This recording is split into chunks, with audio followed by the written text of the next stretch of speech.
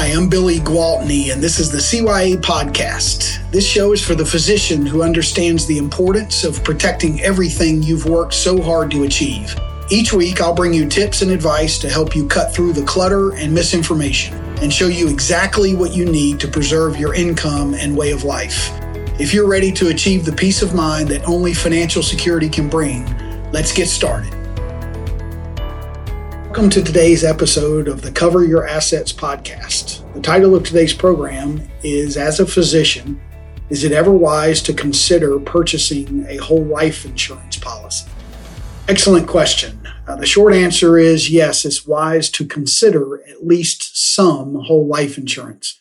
I'll give some big picture reasons why it's important to at least consider this as you plan your and your family's economic future.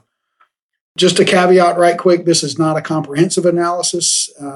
I'd be happy to discuss your specific situation directly anytime. I'll provide my contact information at the end if you don't have it already. But let's start by defining whole life insurance. What is it? It's permanent life insurance designed to guarantee a death benefit for your entire lifetime. Over time, the policy builds a cash value equity account that grows. Again, the longer you have the policy, the larger that account could become. Dividends are paid into the policy if the policy is with a mutual insurance company, which is highly advisable for these types of policies. I can discuss that in more detail as well if and when you'd like to talk offline. But just a detail you'd want to make sure of. And if the insurance company makes profits, then dividends would be paid into the policy. So the policy would grow and it would just compound on itself over time. So we contrast this with term life insurance. Previous podcasts, we talked about this. I own some term insurance. It certainly has its place, is good for a lot of circumstances to provide maximum death benefit protection at the lowest possible cost for a select period of time.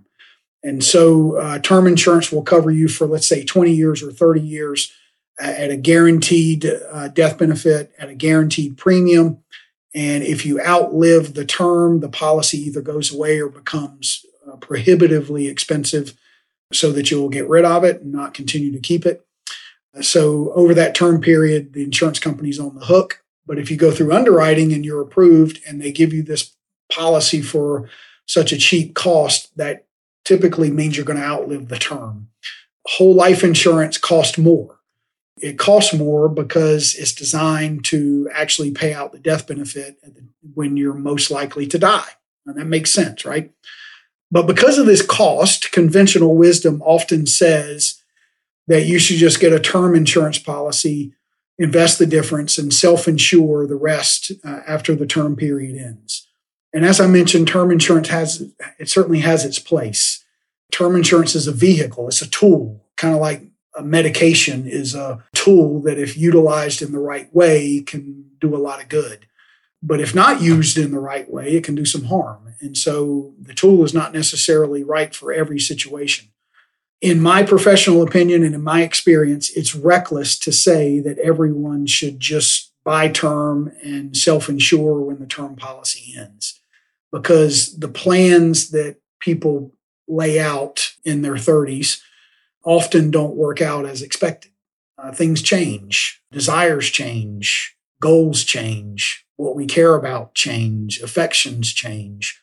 So many things change. And so the question for you and for me, for all of us to answer is it wise to consider having at least some life insurance death benefit that will actually pay out at your death?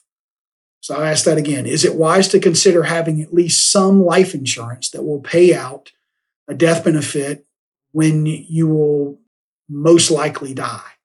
Okay, so at the time you're most likely to die, whether that's 80, 90, 100, whenever that is it wise to consider that? The answer is yes, I believe it is. Economically, it's just a smart thing to think about. So what do we do about this cost, the higher cost? What about that? This is primary and usually the only negative to a whole life insurance policy. And this is why those who rail against whole life do so. They look at the cost and decide it's too high, period. that's the end of the discussion. But let's look at what whole life is doing. Okay, why would anybody in their right mind pay that higher cost?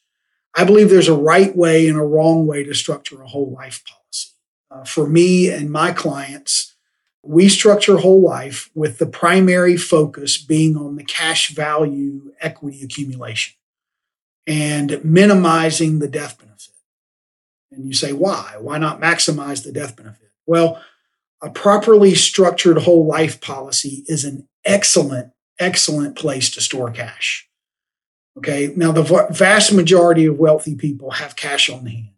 They have cash ready for investment opportunities that come up because these opportunities find the people with the cash. The best opportunities for investments find people that have cash on hand always. And so wealthy people store cash efficiently. They have cash. And so let's take an example, not just people, but companies do the same thing. Where do banks store cash? Okay, let's answer that question. Where do banks store their cash? Do they store it in their savings accounts or in their money market accounts? Not if they can help it. What if I told you that banks buy as much whole life insurance as the law will allow them to purchase? They buy it on their key executives. It's called bank-owned life insurance, BOLI. And the focus of this whole life insurance is essentially one thing, and that's storing cash as efficiently as possible. Now, please keep in mind that whole life is not meant to compare to other investments as we define investments. It's not meant to compare to other things you can put your money into that you have a higher risk reward kind of correlation, like a mutual fund or a stock, things that you would invest your 401k in. Whole life is not an investment vehicle. It's just an efficient savings vehicle, an efficient place to store cash.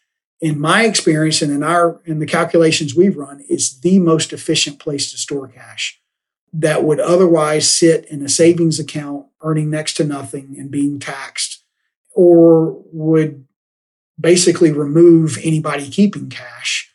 And therefore, they would tend to invest it in things that would be unnecessarily risky because storing cash is so inefficient.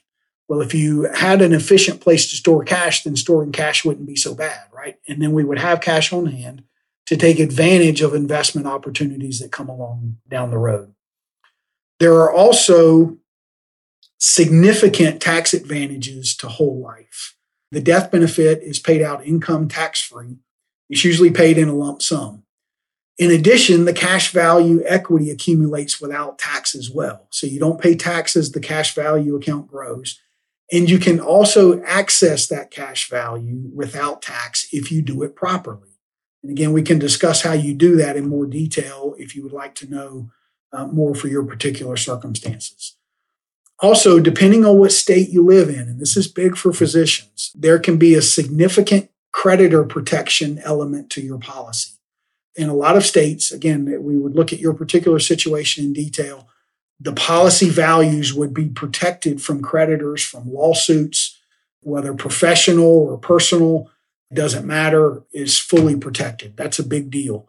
The policy can also provide significant long-term care benefits, chronic care benefits, critical care benefits, and a lot of times these are accessible from the death benefit. And so what insurance companies are doing is saying, hey, if you need to access this death benefit while you're alive to pay for long-term care expenses, you can do so. Well, that can completely remove the need for long-term care insurance in the future. If you're young, you're probably not thinking about long-term care insurance, but talk to a colleague that's in their 50s or 60s. Talk to someone you know, and trust me, they're thinking about how they're going to pay for health care, for critical illness, for chronic illness, if they need nursing home care, if they need assisted living care. What happens in those situations? That's what it can quickly erode a nest egg that's been built up. Well, if you can access it through a permanent policy and a death benefit, that's a very important feature. And lastly, there can be significant flexibility on how long premiums are required. A lot of our clients have policies that are paid up in 7 years, 10 years. Once they see the cash value growth and the accumulation that continues to increase over time, they want to continue to contribute. And most people don't know this, but the expenses inside of a properly structured whole life policy actually go down over time, not up. Okay. The cost of the life insurance in a whole life policy actually decreases over time. So your cash value continues to grow and compound while the expenses go down. The most inexpensive form of life insurance is actually a properly structured whole life policy. Okay. And that goes totally against conventional wisdom and what you're going to read on your average blog.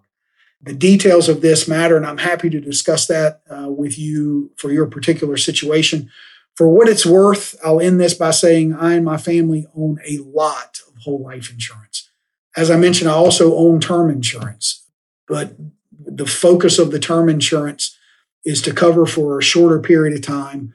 And me and my family own just more and more whole life insurance that's focused on cash value accumulation. And this is not a case of the blind leading the blind.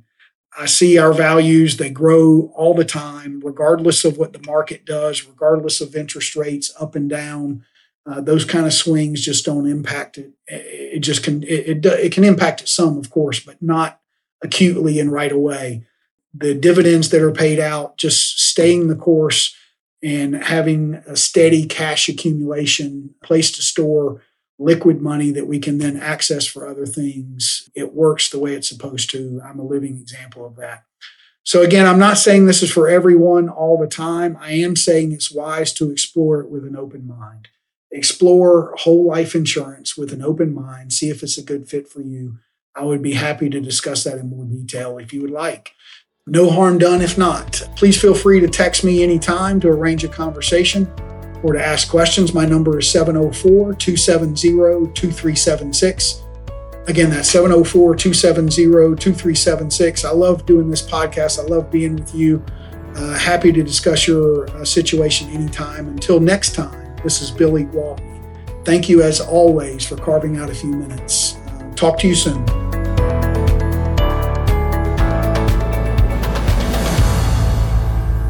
This is thepodcastfactory.com.